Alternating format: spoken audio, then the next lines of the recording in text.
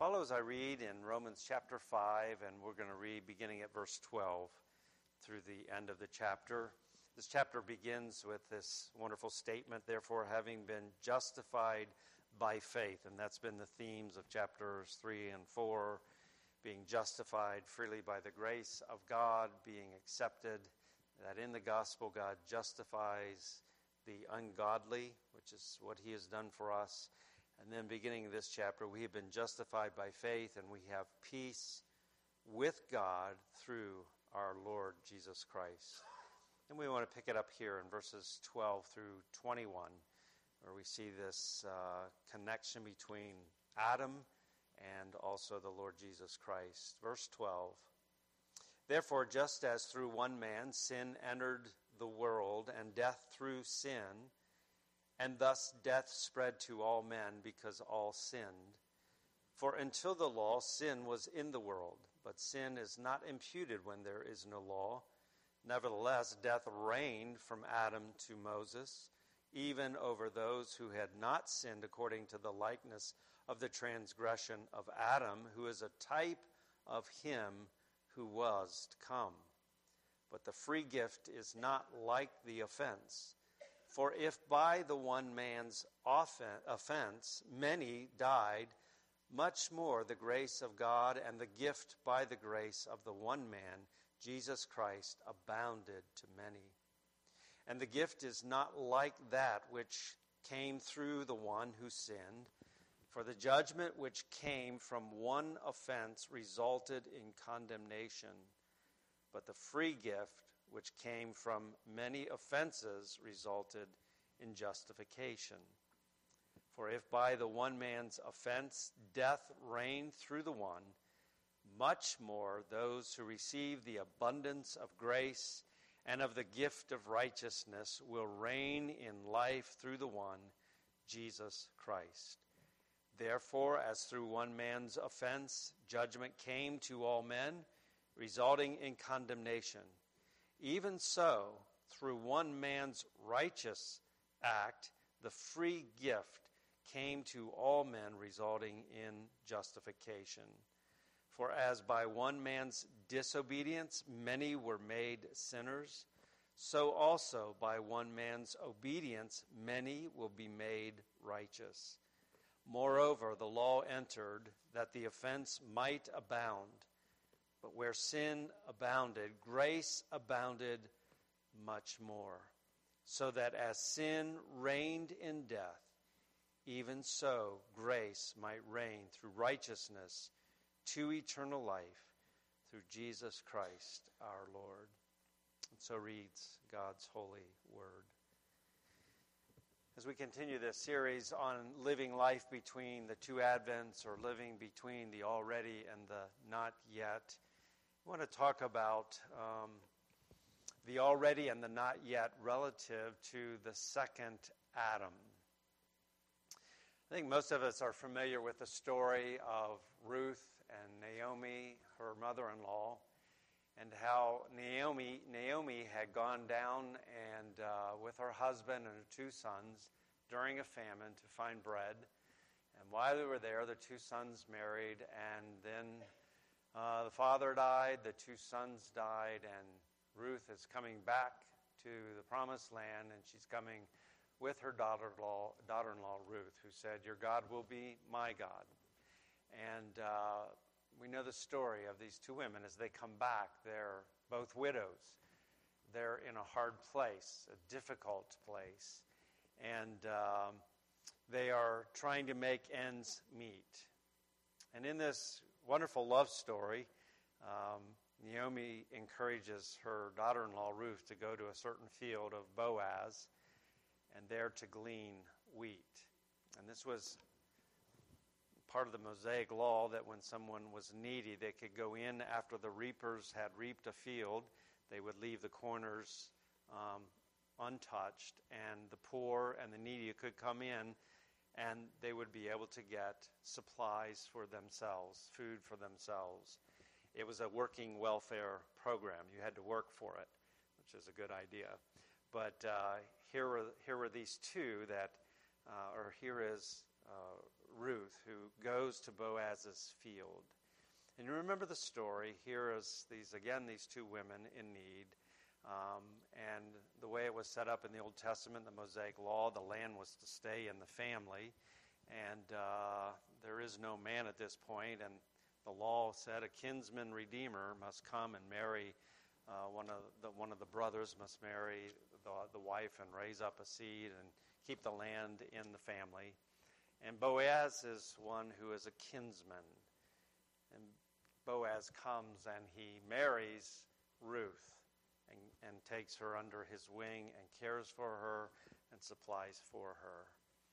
And here's a wonderful picture ultimately pointing us to Christ. And interestingly enough, we find in the book of Matthew and the genealogy, there listed is Ruth, who was married to Boaz. And so here is this beautiful picture of this kinsman, one who comes alongside to help. We talked this morning about a mediator, that Jesus Christ is our mediator. In a very real sense, he's our kinsman redeemer as well. And he is referred to in Scripture as being the last Adam. And Adam was a type of this second Adam that would come.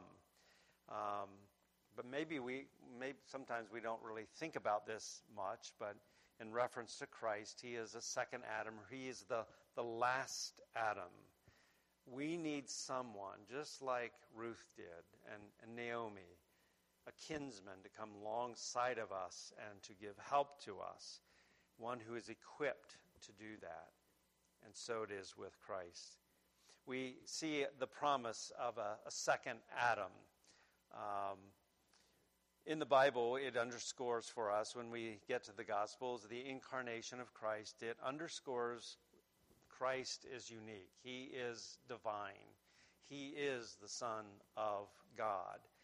And so rightly we understand that in this incarnation that Jesus is God in the flesh. He is Emmanuel. He is God with us, full and undiminished deity. But we must also be careful to understand that he is full and undiminished humanity. He is like us in every way apart from sin. Mary conceived by the Holy Spirit, and she brought forth a son. A son was born to her. And the wise men came and said, "Where is he that is born, the King of the Jews?" And he is indeed the Son of God, and he is the Son of Mary, and he's more than a mere man, but he's not less than a man. And it's important that we understand this. There are those that have unbiblical views about the humanity of Christ. There's modalism, which taught that the Trinity is just, God appearing in different, as Father, sometimes as Son, as Spirit. Christ never really took to himself a human nature, a human body. These are inappropriate, inaccurate views of Christ. He is the God-man, the Lord Jesus Christ, but he is fully human, apart from sin. So he lived in this world. He knew what it was to be hungry. He knew what it was to be tired and asleep on the boat on the Sea of Galilee. He had a righteous anger that was displayed when he cleansed the temple. He was one who had compassion. But we never find him ever sinning. He is holy and innocent and undefiled. Perfect, sinless humanity. So he was a true man apart from sin. God was made flesh and dwelt among us. And Paul says this is a great mystery, and indeed it is. And all this is important as it relates to his mission.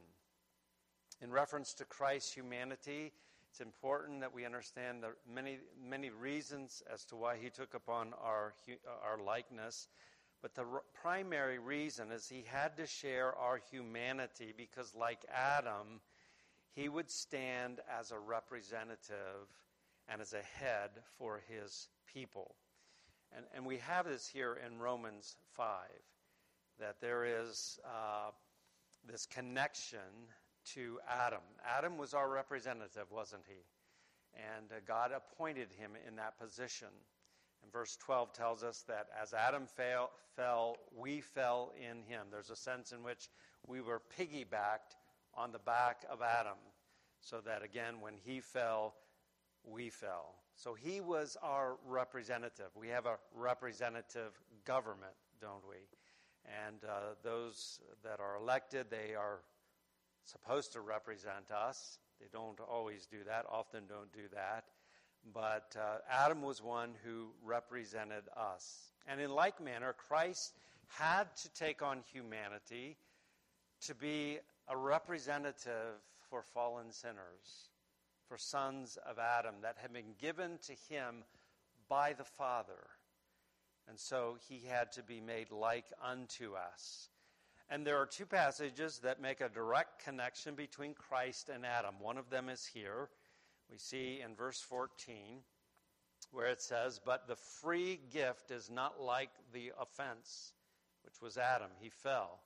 For if by the one man's offense many died," all right, he was our federal head, he was our representative, and he failed, and as a result of that, many died. Sin came upon the race.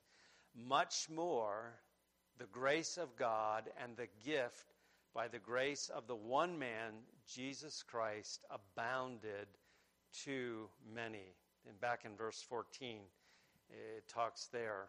That's where I was supposed to be reading there. "Nevertheless, death reigned from Adam to Moses, even over those who had not sinned according to the likeness of the transgression of Adam, who is a type of him who was to come." So in the same way in which Adam was a representative, he's a type of the Christ who would come, who would also be a representative. And another passage, if you want to turn to 1 Corinthians 15, where we have mention of this connection. 1 Corinthians 15 and verse 45. It says, "And so it is written, the first man, Adam, became a living being. The last Adam," it's a reference to Jesus Christ, "became a life-giving spirit." There was the first Adam. God breathed into him, and he became a living being. This last Adam, the Lord Jesus Christ, became a life-giving spirit. Adam had life breathed into him. This second Adam, the last Adam, is the source of life. He is the one that gives life himself. And so here are these two passages that liken Christ to Adam. Where Adam failed, this one will prevail. This one will not fail. Again, he was holy and innocent, undefiled. He never sinned. And so he is the faithful Adam. So looking back from the New Testament and this promise of a mighty deliverer, a second Adam, who would undo the effects of the first Adam, we see that there are promises that are made about one that is coming. And we've already looked at some of these passages of Scripture. That there is one who is coming that is going to restore what has been lost, and he will be the son, or he will be a descendant of Eve. We looked at that, the serpent crusher, in that statement in Genesis 3:15. This one that is to come from Eve will crush the head of the serpent. So it is looking forward to one that is promised, who's going to come, and who will be a deliverer. He will be a savior. Adam was to multiply. He was to fill the earth, to subdue it, to have dominion. And as an image bearer, he was to multiply and fill the earth with image bearers. But Adam fell in that responsibility. But throughout the Old Testament, we have the promise of one that is coming, and he is going to fulfill what Adam failed to do. You remember the promise that's given to Abraham. You're going to have a seed that will come from you. He's going to bring blessing to all the earth. And then these words from Daniel 7:13 and 14. In my night vision at night I looked, and there before me was one like the Son of Man, coming with the clouds of heaven. He approached the Ancient of Days, and he was led into his presence. Okay, one like the Son of Man, approaching unto the Ancient of Days. And then to him, to this one who is the Son of Man, to him was given dominion and glory and a kingdom, that all peoples and nations and language should serve him. His dominion is an everlasting dominion, which shall not pass away, and his kingdom the one which shall not be destroyed. So we might say that the Messiah is definitely one from Adam's descendant. He will be a descendant of Adam, and more specifically, he will come from the line of Abraham, as we know, and he will come from the line of Judah. He will come from the line of David. And according to the New Testament, he's a new Adam. He's the last Adam, and he is faithful. He does not fail in his mission. He will rule and reign forever. He will bring in a world in which men from every nation, tribe, and tongue will serve God and reflect him as image bearers in that new world, and even at this time as well. So where Adam brought ruin for the race, this second Adam brings salvation to the race, to restore to the exalted position that was lost, that Adam had and Eve, and they fell from. And so Christ will bring in a new humanity in which this intended purpose will be brought about. Again, this is the promise that God has made of one who will come and rule and reign. So when we think about the first Adam, or the first advent of the coming of Christ, this second Adam, we see that he is indeed, according to Matthew 1, he's of the line of David, the promised king that will come. Luke 1 tells us his genealogy. It goes all the way back to Adam. So he's connected to Abraham, he's connected to David, he's connected to Adam. And here is this one that in the fullness of time God sent forth his Son, who was born of a woman. He partakes of our humanity. He is like us. And this figure of Daniel 7 comes to bear in this one. He is like the Son of Man, but he is greater. He's more than a man. He is the one who stands before the Ancient of Days and is given dominion. And the messianic title that is most used by Jesus himself in the Gospels when he is ministering is Son of Man. This is used 81 times in the Gospel, and it is a title that is used again by Christ when he speaks of himself. This morning we looked at Matthew 20:28. The Son of Man did not come to be served, but to serve and to give his life a ransom for many. Matthew 16, verses 27 and 28, Jesus says, "For the Son of Man will come in the glory of his Father with his angels, and then he will reward each according to his works. Assuredly, I say to you, there are some standing here who shall not see death until they see the Son of Man coming in his kingdom." So Jesus connects himself to this prophecy that is made in Daniel 7, that he is this one who is the Son of Man. But as the Son of Man, he's like Adam. He acts as one who is an appointed representative for his people, those that have been given to him. And we see this here in Romans chapter 5, where even as Adam sinned and was disobedient, and he brought condemnation, and he brought judgment, and he brought death, this one, who is the representative of his people, by his obedience, many will be made righteous. And so we here see the saving ministry of this, the Son of Man. In the Geneva Bible, it makes this comment. The main thrust of the analogy here in Romans 5 is that there is a parallel between Adam and Christ in that condemnation and justification are the direct fruits of their actions. On the basis of the actions of one, many are constituted either sinners or righteous. Adam is the representative head as well as the physical root of all, and all sin and fell when he sinned.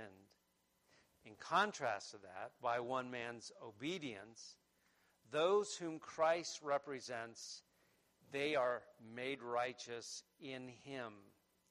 Christ is their representative head, as well as the spiritual root of the new humanity, for through his resurrection, they are given new birth and a living hope.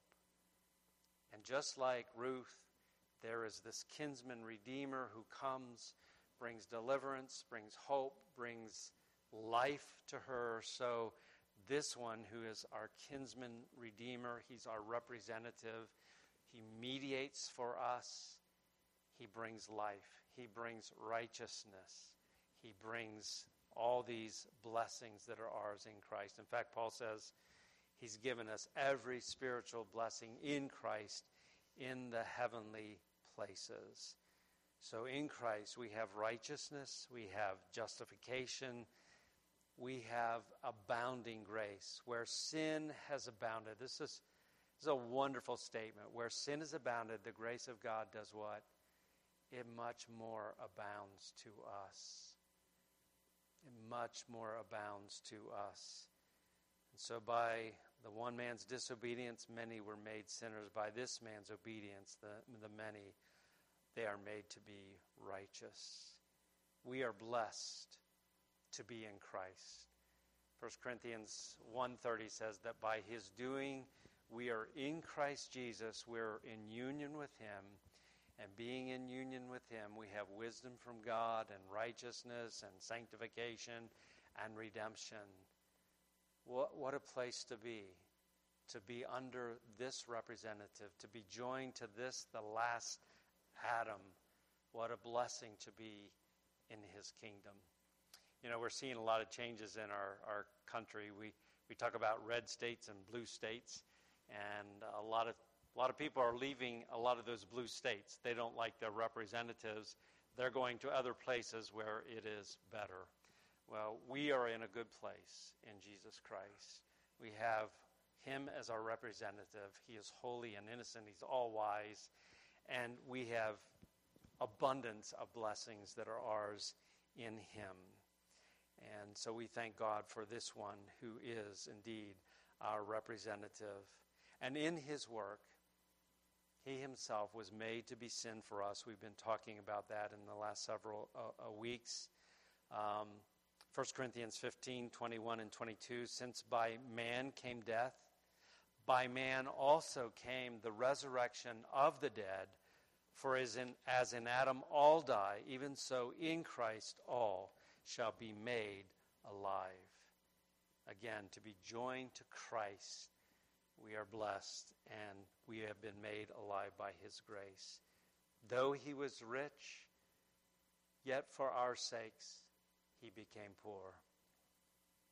Martin Luther said this, Lord Jesus, thou art my righteousness, and I am thy sin. Thou hast taken on thee what was mine, and you have given to me what was thine. What I was, thou becamest, that I might be what I was not.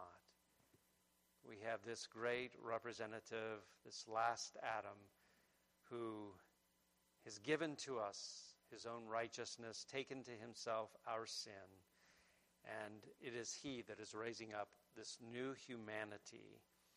And so the gospel brings in new things. It brings in this new humanity. It brings in the new birth, a new creation, a new status, a new life. and the hope and the anticipation of a new heavens and a new earth in which righteousness will dwell. And what a state that will be. And we again thank the Lord for his grace. So this is the coming of the last Adam. He came as he was born of Mary, as he lived and ministered. But there's the not yet of this second Adam. We are looking for that day to come when he will come and rule and reign forever. Hebrews 9:27 and 28 says, "It is appointed for men once to die, but after that the judgment. So Christ was offered once to bear the sins of many, and to those who eagerly wait for him, he will appear a second time apart from sin, for salvation." There's a lot of things that Christ has won for us that we don't yet have. They're not yet in our hand, but he's going to come again, and he will bring in the fullness of his salvation for his people. And so we look forward to the reign of Christ and the new heavens and the new earth, a new humanity, people from every nation, tribe, and tongue redeemed by the grace of God. But right now we're living between the already, he's already come, but the not yet, he's not yet come. And so as we live in this time, first of all, we ought to be thankful for this second Adam, this representative, this faithful one, who undoes what the first Adam has done. And we can be thankful to God that he is going to restore us to the intended purpose for which we were created as image bearers, that we will know God, that we will reflect God, that we were predestined to be conformed to the image and the likeness of the Lord Jesus Christ, and that we will glorify God and enjoy him forever. And so he will bring this about. As image bearers, we are clothed with glory and honor, the likeness of Christ, and for that we can be very thankful. And not only that, we can be thankful for the mediator who saves us in every way that we need to be saved. He is at work in us to conform us and make us to be holy and to be righteous. He is one who sympathizes with us, our kinsman redeemer. Those wonderful words of Hebrews 4. We do not have a priest who cannot sympathize with us, but one who has been tested in all points like we are, yet without sin. And he's able to give grace and help to us in the very time that we need it, the very hour that we need it. This is the kinsman redeemer that we have, one who is like us, but he's clothed with power, he's clothed with sympathy and compassion, and he is able to minister to us in our need. And so, again, we can be most thankful for that. He's one that is shared in our afflictions in this fallen world, and he's able to give help and grace to us. And then Paul tells us, as we receive comfort from him, we are able to comfort others in like affliction. We have that opportunity to reflect Christ and to bring comfort and help to others. And so this is our hope as we live in this world, our worldview, the way in which we see this world, that this world is passing away, but the one to whom we belong, our representative, our kinsman redeemer, he's seated at the right hand of the Father. He's clothed with majesty and glory. All authority and power is his, and he's going to come and accomplish and fulfill the purpose for which the Father has sent him. And he will not fail in that ministry. And so, according to Romans 5, if we're a believer, we are in Adam. We're fallen in Adam, but by God's grace, we have been transferred into the kingdom of the Lord Jesus Christ. We've been united to him. And therefore, having been justified by faith, we have peace with God through our Lord Jesus Christ and every other gift that God has promised to us in this second Adam. All right, well, let's stand and we'll be dismissed with